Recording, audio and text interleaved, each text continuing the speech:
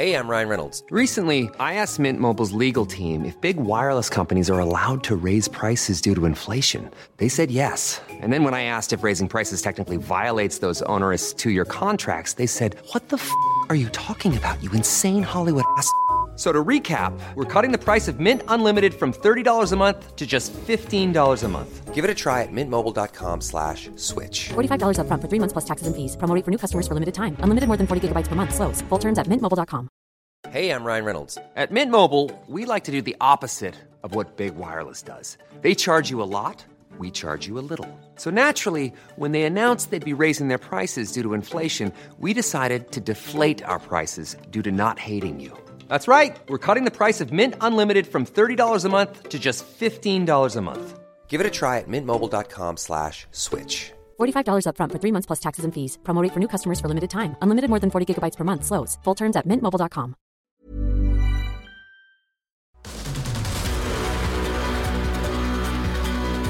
Welcome to a brand new series of Fight of My Life with me, Russ Williams, and my regular sparring partner, Spencer Oliver. And over the course of the next hour, we're going to be speaking to a former boxer, a true legend, about his defining fight in his boxing career. The build-up, the story behind it, the aftermath, the whole lot. And on today's show, we're going to be speaking to this man. And ladies and gentlemen, at this time, we are ready for the featured attraction of the evening, the WBC Heavyweight Championship of the world. Please welcome, making his way to the ring, the challenger, Britain's Frank Bruno. I just had to go for it, you know. Didn't have no choice, do or die. The call at the moment won't come out of his dressing room. He was trying to intimidate me, but my spirit was there. Right hand is a good shot again from Bruno. I'm not a very good boxer. I'm just a very, very determined and very, very strong, and I work more harder. People watching this have got butterflies in their stomach. It's almost nerve-wracking here. Oliver McCall used to call it the bull. You cannot get that title at Tesco, Sainsbury's or Primark. Thank you all the people staying behind me and, you know what I mean, persevering and sticking with me, man. I feel $100 million plus VAT. So there we are, Spencer. Before we hear from true Brit legend Frank Bruno, what fight are we going to be talking about today on the show with Frank? And how do you sum up Frank as a fighter? Yeah, Russ, we're going to be talking about Frank Bruno versus Oliver McCall in September 1995 at the old Wembley Stadium, the night that Frank finally lifted the world title. It was his fourth attempt at boxing for a world title. He'd previously lost to Tim Witherspoon, Lennox Lewis, Mike Tyson, and this was surely at 33 years of age going to be Frank's last shot at the title, and boy, did he go for it. Okay, thanks, Spence. I'm delighted to say national hero, former world heavyweight champion, Frank Bruno is with us. Welcome to Fight of My Life, Frank. Thank you very much. Very, very kind of you, Superman. Yeah, he thinks, Spence, he thinks I look a little bit like Clark Kent, but that's fine. I'm not going to argue with him. Frank, we're here to talk about your epic fight with Oliver McCall, 2nd of September 1995, the old Wembley Stadium for the WBC World Heavyweight title. You won via unanimous decision. We're going to go through the fight forensically with you later in the show. Let's start at the very beginning. You'd had 3 world title shots. Do you remember where you were when you found out that the McCall fight was on and you were going to get another world title opportunity? I was at home when I got the phone call. I think I was having a little bit of difficulty with Mike Barrett, Mickey Duff, and a little bit with Terry Lawless. So I moved from Mickey Duff, Terry Lawless to Frank Warren, you know what I mean? But I knew I was at home when the phone call came to me, and he said we got to meet at a hotel in London, Don King himself. But yeah, I was at home at the time when I got the message. Frank, this was your 4th world title shot. You'd previously lost them 3 times before to Tim Witherspoon, Mike Tyson, Lennox Lewis. Did you feel, Frank, at 33 years of age, that this was possibly your last shot at the world title? I knew it was my last shot, Spencer. That's why I went in the training camp a little bit more earlier than going there 6 weeks before. I went in there 3 months before. And before that 3 months, I was training, doing karate, the conditioning, sort of like before I went into training camp. Yeah, I did no, it was my last saloon. That's why sometimes you go into a fight, your nerves are there, you're not wetting your pants, but you so desperately want to go in there, there's nowhere to go. My mind was set on that night and that fight. Did you prepare in any different way, Frank, to the other 3 world title fights that you'd had? I mean, did you change your diet? Just train a little bit more harder. harder. Camp? Yeah, I did change a little bit. Just train a little bit more harder. Learn how to relax and just focus on the job in hand. Sometimes when people lose, people haven't got they can't build themselves up again. Their confidence they get gun shy, and it's very difficult to pick up a guy once he's been stopped, either knocked out and come back again to box. So I was knocked out by Baumgartner Smith. If I was chinny, the first punch he would have hit me, I would have gone over. But I lost it. I had to dust myself down again and pick myself up, And then I got a chance at the European title.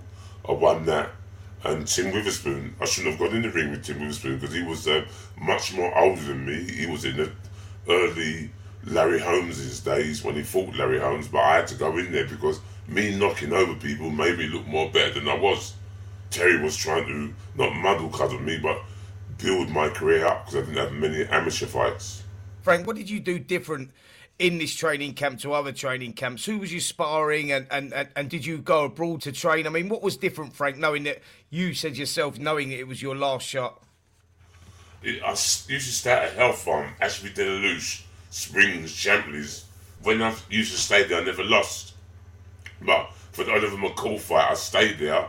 And, as I said to you before, 6 weeks, you start training, but I started about 3 months before that, and there weren't no secret of what I do more differently. Just worked a little bit more harder and saved my. Sometimes you can peak by being very, very manic, like you want to get in there now, and you haven't got no patience, but you got to put the training session away and calculate. Don't burn yourself out. Make sure when you get nearer to the fight, you peak and feel much more better. But I had a marquee they had for me. People could come in and watch and whatever. It was very, very good. It was very, very nice of the Purdues to let me, use their place, their training ground. Frank, you used to train notoriously hard. I used to see you over Hampstead Heath running every morning. I saw you there as a kid, actually, yourself and your trainer, George Francis. Do you think that was the secret to your success, the hard work that you actually put in? Spencer, I wasn't you box and you're a very good boxer. I'm not a very good boxer. I'm just a very, very determined and very, very strong. And I work more harder than I am technically in boxing. I didn't have any. I had 21 amateur fights, so I don't pretend to be I'm the most prettiest guy to watch. But all I had was heart, determination, and willpower. I didn't have the natural gift like some people have got to go into the ring and know what it's around to. If you get hurt, hold on. I just done it the old-fashioned way, train very, very hard and go in there and have a fight. And some I won, some I lost, but I had a good, interesting career. This fight, Frank, was billed, wasn't it, as the Empire Strikes Back, Britain against America. Did that title and the way it was billed put any extra pressure on you? Did you feel that you sort of had the weight of the nation on your shoulders for this fight? I'm dyslexic, so I can cut off certain different things through my life. If someone's talking to me and they're too intelligent, I just go, I'm dyslexic, so my excuse is I talk to myself and never get above thinking that I'm better than anybody and I can walk on water. I'm just a humble human being and a very, very grateful one at that. All right, fans, here we go with our main event of the evening. And now, ladies and gentlemen in attendance and boxing fans joining us around the world, it's showtime! Here we go. Can Frank do it? Should we go 12 rounds for the WBC title? It's Fight of My Life on Talk Sport. Spencer Oliver and me, Russ Williams, and Frank Bruno, our special guest on this particular edition of the programme, and his fight against Oliver McCall, Frank's fight of his life, 2nd of September 1995, for the WBC World Heavyweight title. Frank, you know how big a fight this was for your career. It was a fight that you just couldn't afford to lose. Could you tell us a little bit about the day of the fight. Did you sleep well before the fight? How did you feel when you woke up, if you did sleep well? Were you nervous? Just take us through what you can remember about the day.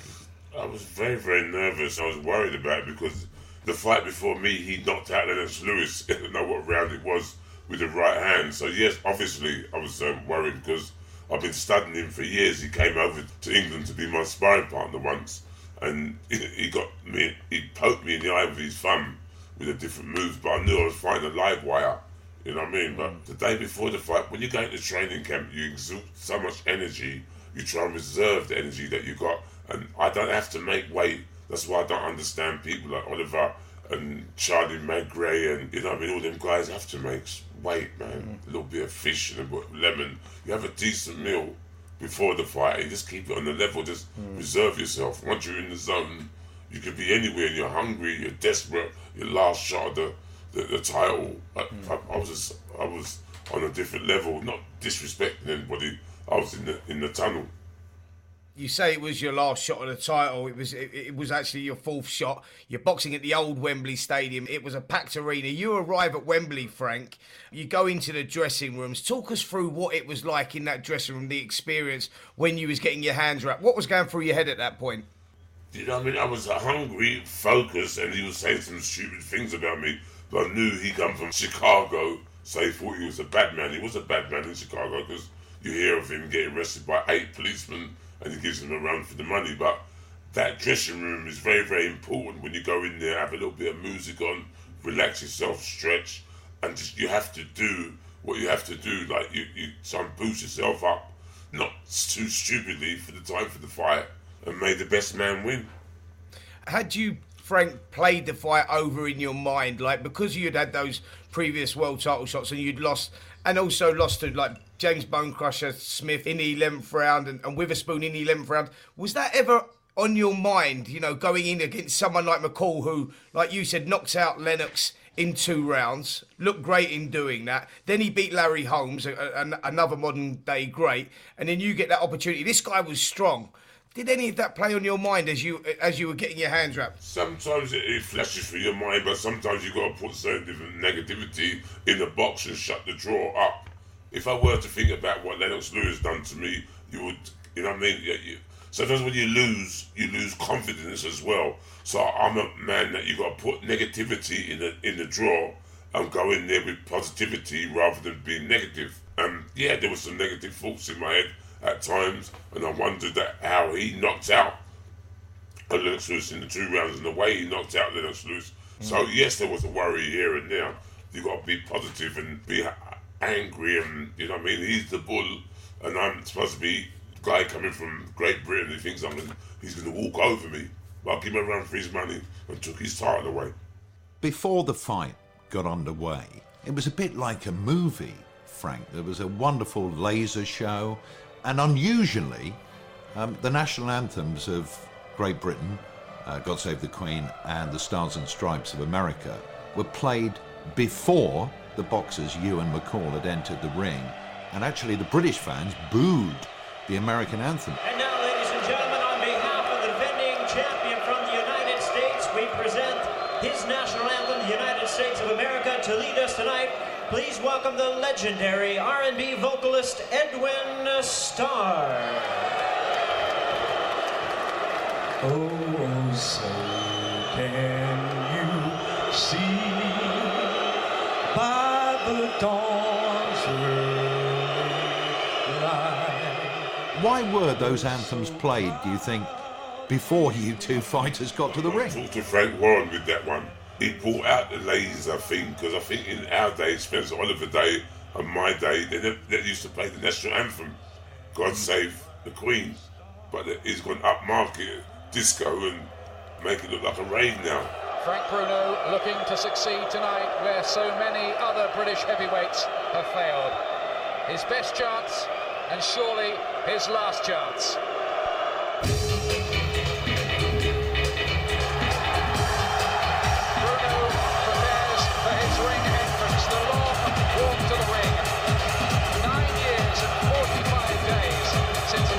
World title attempt against Kid Witherspoon right here at Wembley Stadium.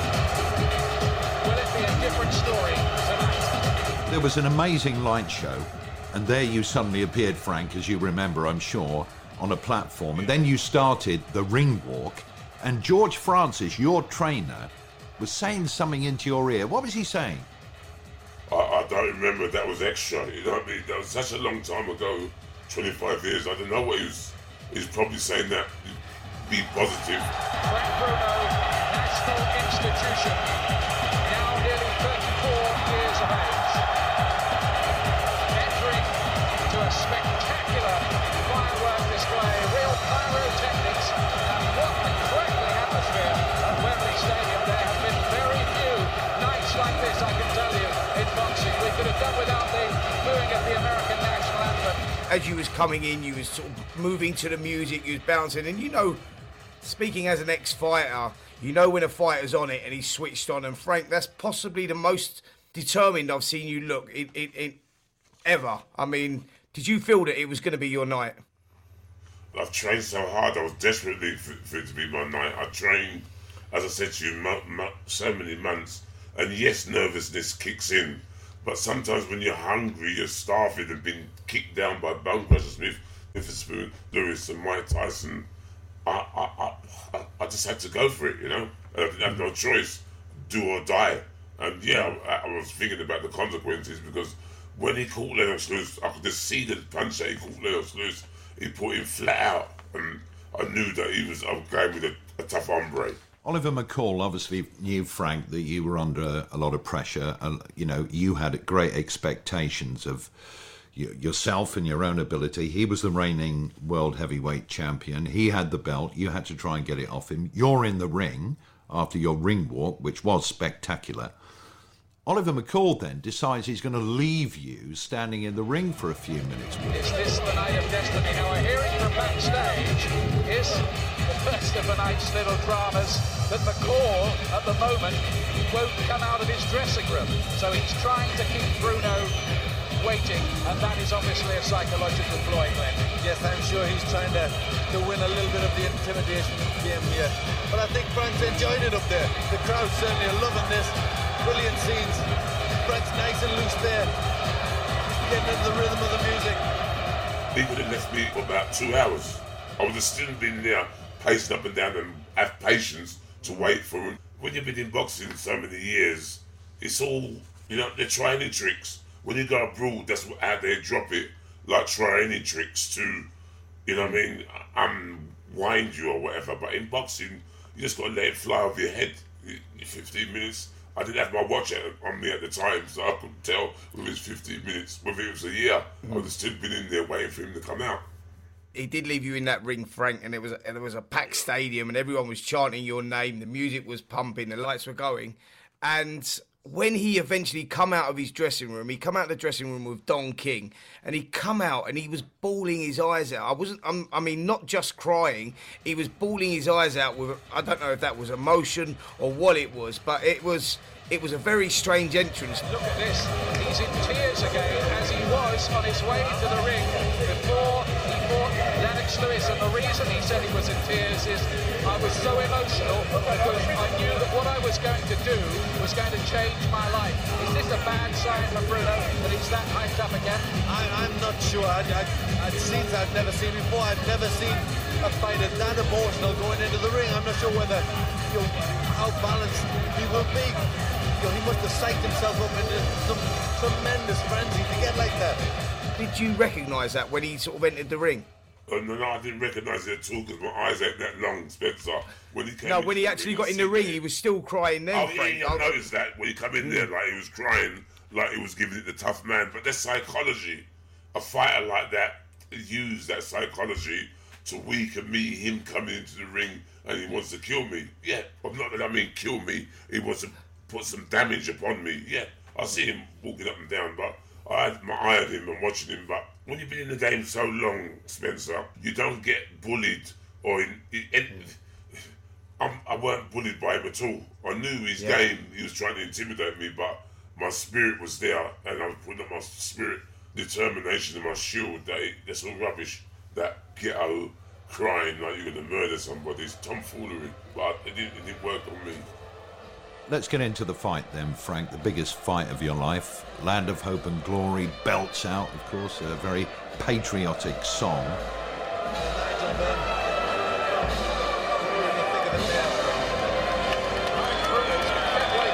Close to 15 minutes.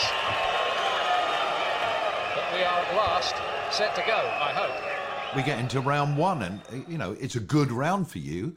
You catch him with a big overright, don't you? And you must have thought to yourself, this is pretty good. Did it give you confidence? In boxing, yeah, when you're fighting a puncher, you can never say round one is finished, it seems okay. You wait until you train, which I did. I trained to be and new. That's what I trained for. Round one, a round two, a round three. He's a dangerous guy, even the 12th, as long as the inch, the little, it says 3 minutes and the fight is over. All those interesting I trained for and the new. You had a great start, Frank. You went out there, stamped your authority, hit him with a good right hand, rocked him in the first. In the second, you started to find your uppercut. You was picking the shots, but McCall showed that durability, didn't he, early on in the fight. You was winning the rounds and winning them big, but he was still pushing forward. You know, how was that phasing you? Yeah, it was phasing me, but I knew that's his style. That's why I had to be on the back foot. But that was his style. He had a brilliant left hand and he had a good right hand. He was a stayer.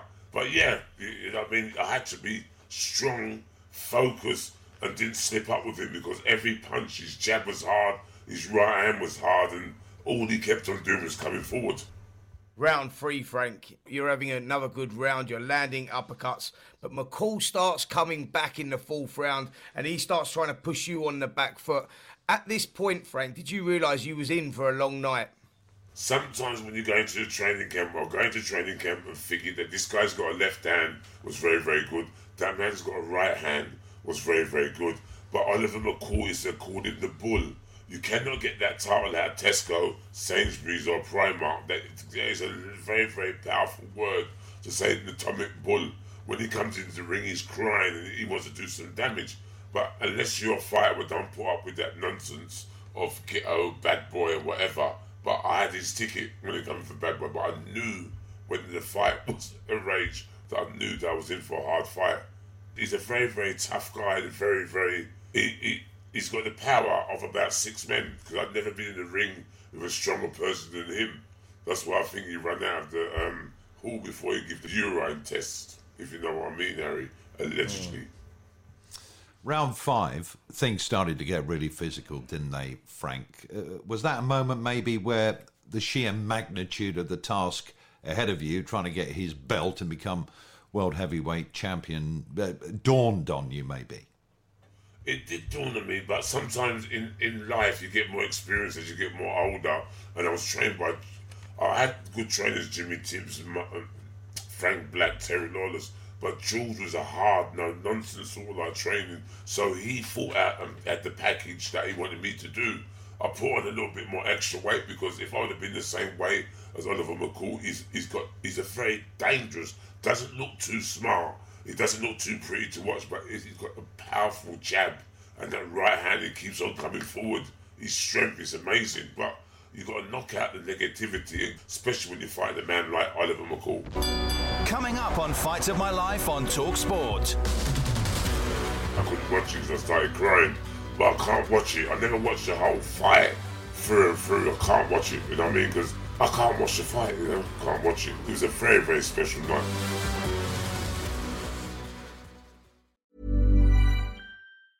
Hey, I'm Ryan Reynolds. Recently, I asked Mint Mobile's legal team if big wireless companies are allowed to raise prices due to inflation. They said yes. And then when I asked if raising prices technically violates those onerous 2-year contracts, they said, "What the f*** are you talking about, you insane Hollywood ass?" So to recap, we're cutting the price of Mint Unlimited from $30 a month to just $15 a month. Give it a try at mintmobile.com/switch. $45 up front for 3 months plus taxes and fees. Promo rate for new customers for limited time. Unlimited more than 40 gigabytes per month. Slows full terms at mintmobile.com. Ryan Reynolds here from Mint Mobile. With the price of just about everything going up during inflation, we thought we'd bring our prices down. So to help us, we brought in a reverse auctioneer, which is apparently a thing.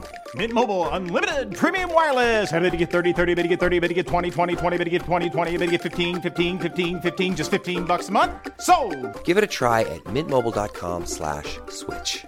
$45 up front for 3 months plus taxes and fees. Promo rate for new customers for limited time. Unlimited more than 40 gigabytes per month. Slows full terms at mintmobile.com.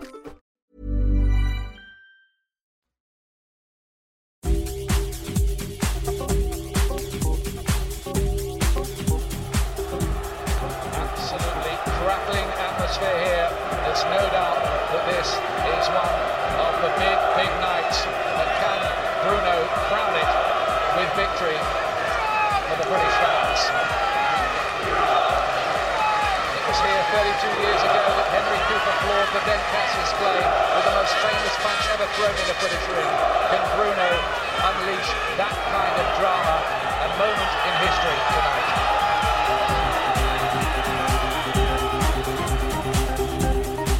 You're listening to Talk Sport, Fight of My Life. Spencer Oliver and me, Russ Williams, we're in the company of Frank Bruno attempting to become heavyweight champion of the world against the champion then, Oliver McCall, at the old Wembley Stadium.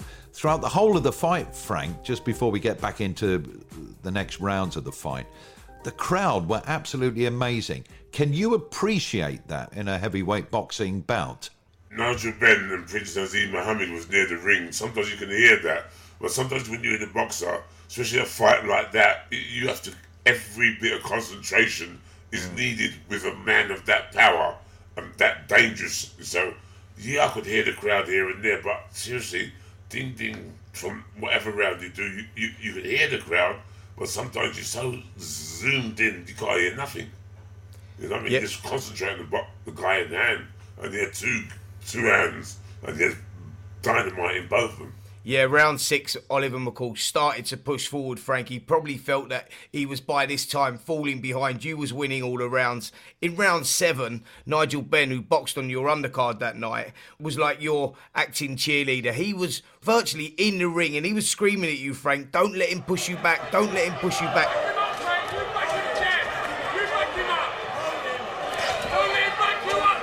Don't let him back you up is what Ben is screaming. Was you aware of that at the time? I was aware that Nigel, I could hear him, and sometimes took it, but it's easy said than done. When you're in the ring with a man like that, and I weigh more heavy than him, and he's trying to push me back all the time. But I train, that's the way we train. They would try and push me back, but I made my legs more stronger. It was a good thing. He was trying to push me back, and I was trying to push him back. But he's a dangerous guy, that's all I'll say. Frank, round number 8, you were working well behind the jab, and then you switched to a southpaw, which was unusual for you to do that. Was that part of the plan? It wasn't part of the plan, but sometimes I change to southpaw when I get a little bit tired, and sometimes it confuses people when you turn southpaw. But I was a little bit tired around round 8, so I was just trying to loosen myself up and just not cheat, but just try and get arms loose and reserve that energy in the tank and don't burn out so quick. But it wasn't a one that I practiced. Yeah, I practice it in the gym sometimes, but that's in the toolbox in case you need it, and it was needed against a guy who wouldn't stop coming forward. As you said, McCall now pushing forward a lot. He felt like he was falling behind on the scorecards, as he was.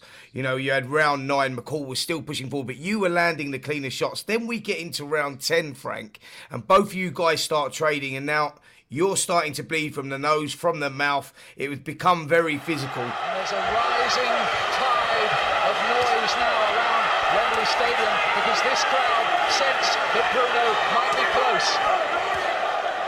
Did you think at this stage that you was close to victory, or did those previous losses, Frank, when they come, you know, in round 11 against Bone Crusher and in round 11 against Witherspoon, was that starting to creep in your mind at that time as the fatigue was setting in?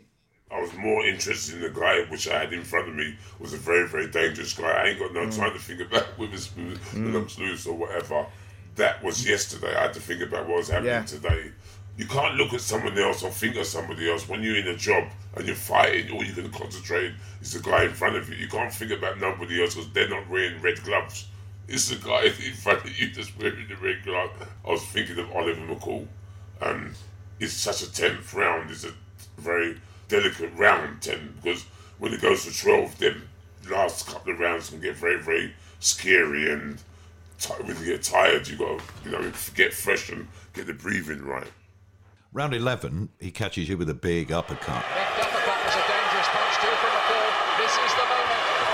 This is the phase I thought might be coming, where McCall just abandoned caution and let the punches fly.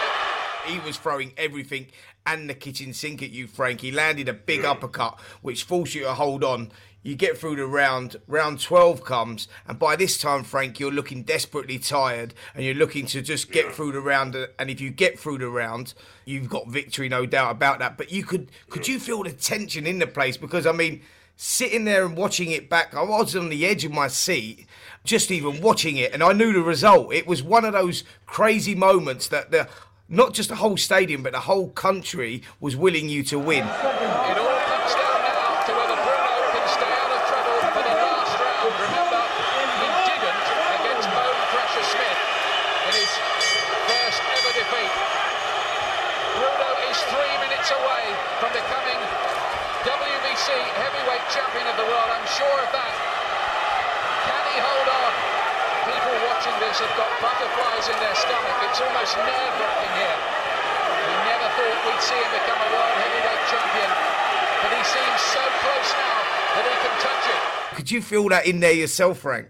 I was watching it yesterday and I couldn't watch it because I started crying, but I can't watch it. I never watched the whole fight through and through. I can't watch it, you know what I mean? Because I can't watch the fight, can't watch it. I watched some rounds and whatever, but I can't believe it's such a touching sort of like thing to watch, of all the flags and everything. But it was a very, very special night. I will never can't Frank Warren enough to put on a great show. All the people involved, wicked.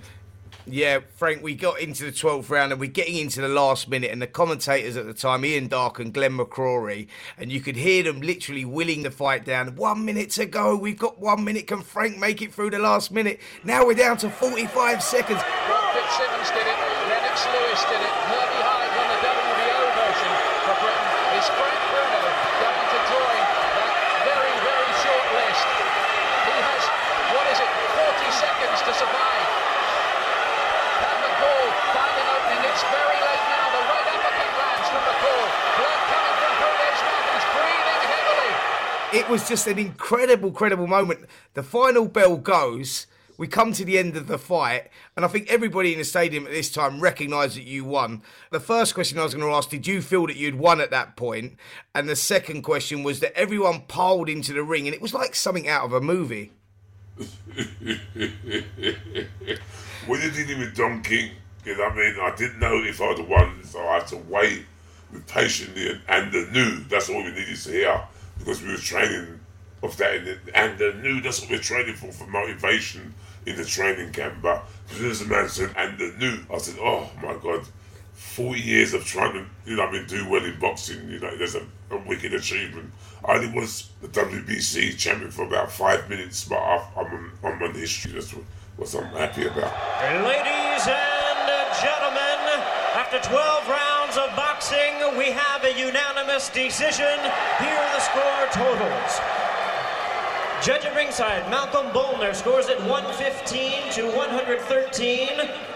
Judges at ringside, Newton Campos and Rai Solis both score the mat at 117 to 111. All three in favor of the winner and new WBC heavyweight champion of the world. Bruno is the champion. Bruno.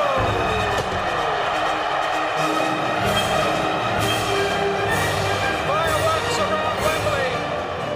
Seriously, I was a troublesome youngster and I used to hang around with the wrong sort of like crowd.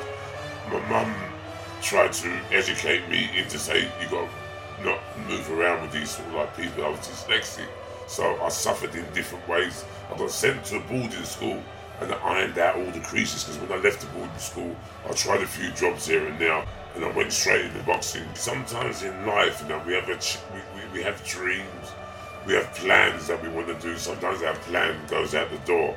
My plan was done from when I was 12. My dad bought me my first pair of boxing gloves.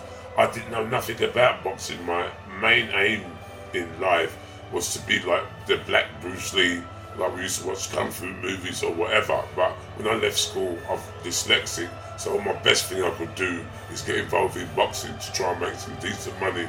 My friends, they were robbing and doing all different things, but I couldn't understand it. So I had to change on a different level and just concentrate on the boxing and just focus on what I had to do, because I didn't want to get involved in have a criminal record or whatever. But it can be done.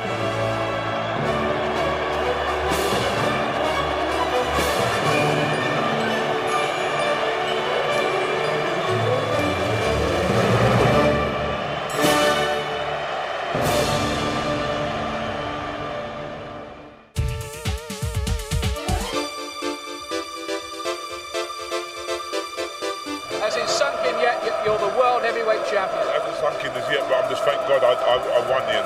You know, I mean, I've got this belt around me, it's like a dream come true. All the years I've been dreaming for this, I've persevered, and I went with Frank Warren, and he got me this opportunity in Don King, and I thank him. I thank George, I thank Keith, I thank my brother, I thank John Bloomfield, I thank Ruber, I thank Springs, I thank Lanzarote, I thank everybody that's watching the television, and I thank my wife, I thank my mum, I thank everybody for taking the opportunity, for standing behind me, and it was tough in there, but I done it, you know.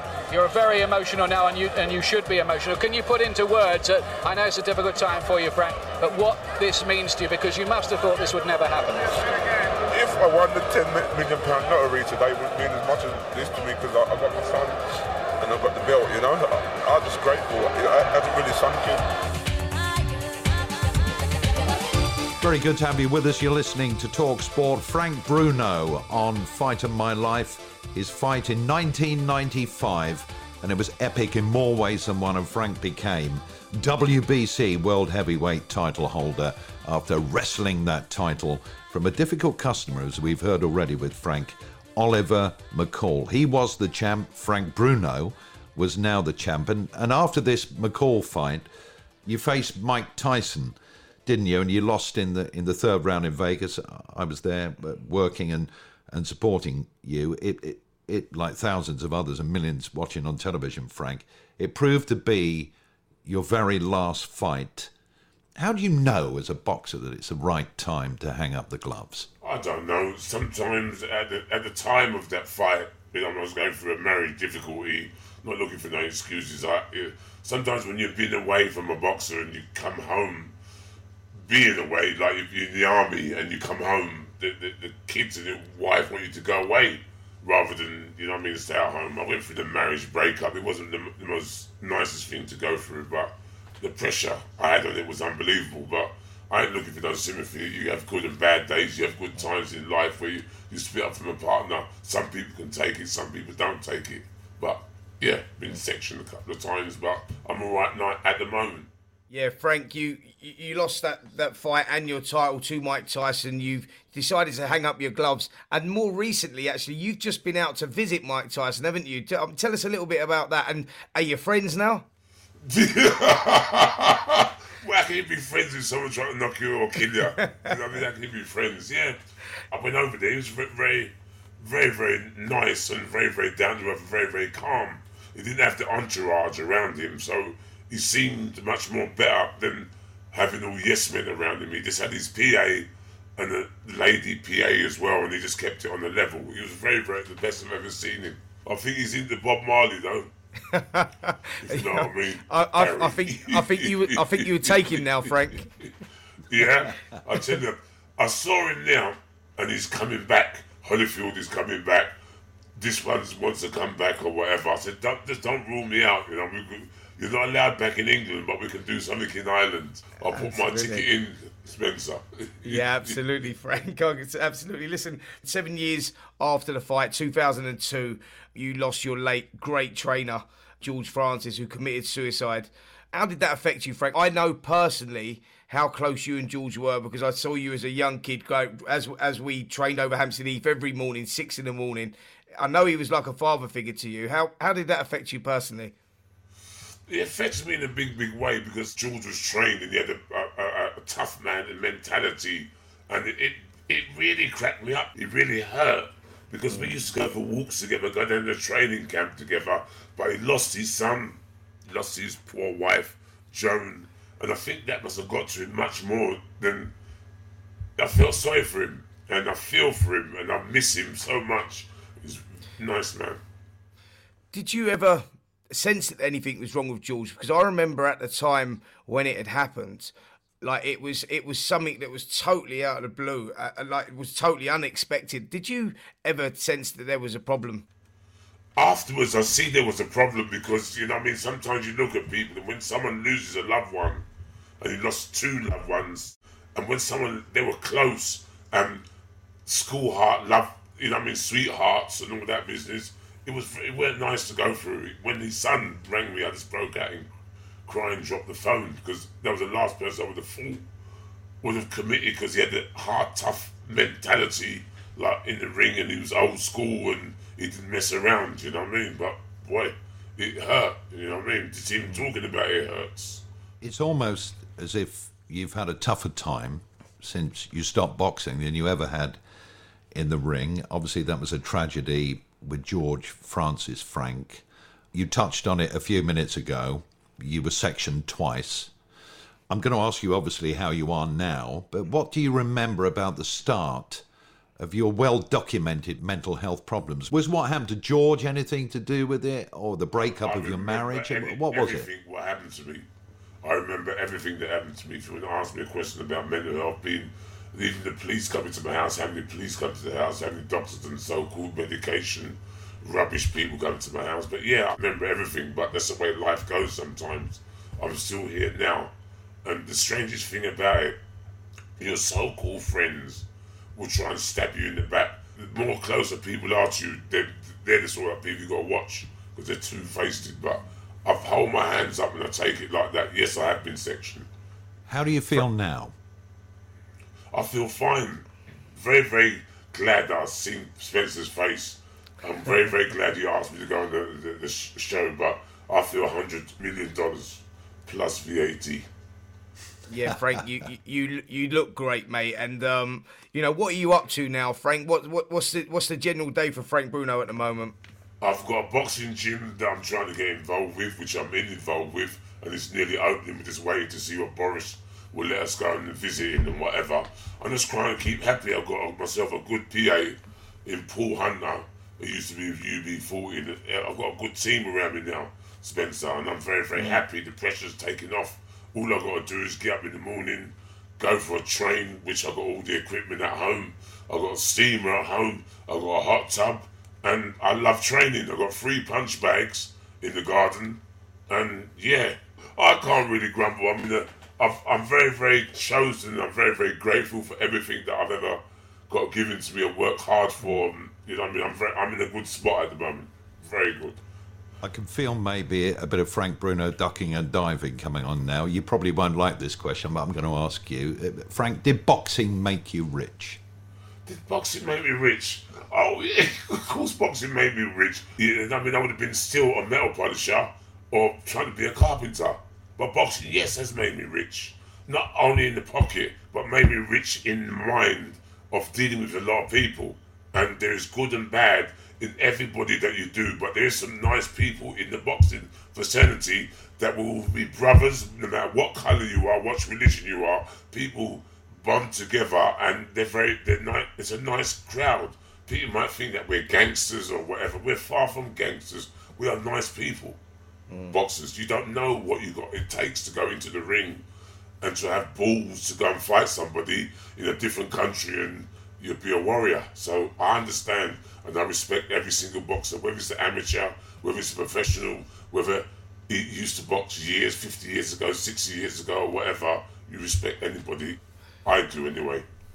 I want to thank you, mate, for giving us so many memorable nights, you know, as a kid growing up, watching you go through your career right up to that night in September 1995 when you won that world title. Training alongside you over Hampstead Heath in the mornings was an absolute pleasure as well, mate. I've got to say, you are a true inspiration to not just me, to millions of other kids across the world. For you said it yourself, where you lacked in talent, you made up for in hard work, dedication, and that shone through that night when you won that world title, mate. So I want to thank you for that. But what I'd like to ask you, Frank, was if you could change anything that you've done in your career, what would it be and why? Sometimes when you say, you know what I mean, Harry, people think that you're thick. I don't pretend to be clever, but I'm borderline, not thick. I'm not being borderline.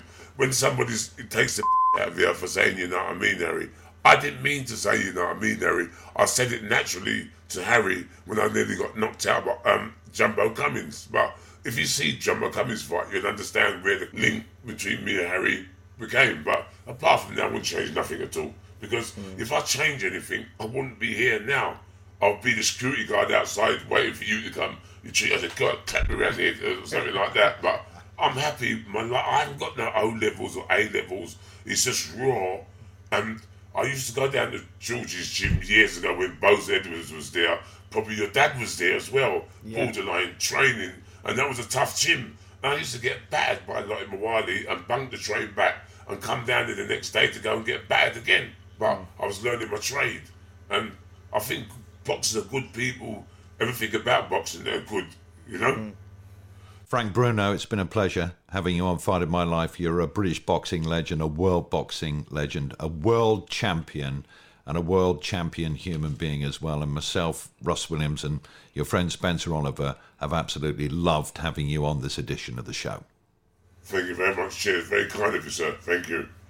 Frank Bruno on Fight of My Life. Keep listening. Plenty more Fight of My Life's on the way. Right here on Talk Sport. From Spencer and myself, it's goodbye for now. And Frank as well.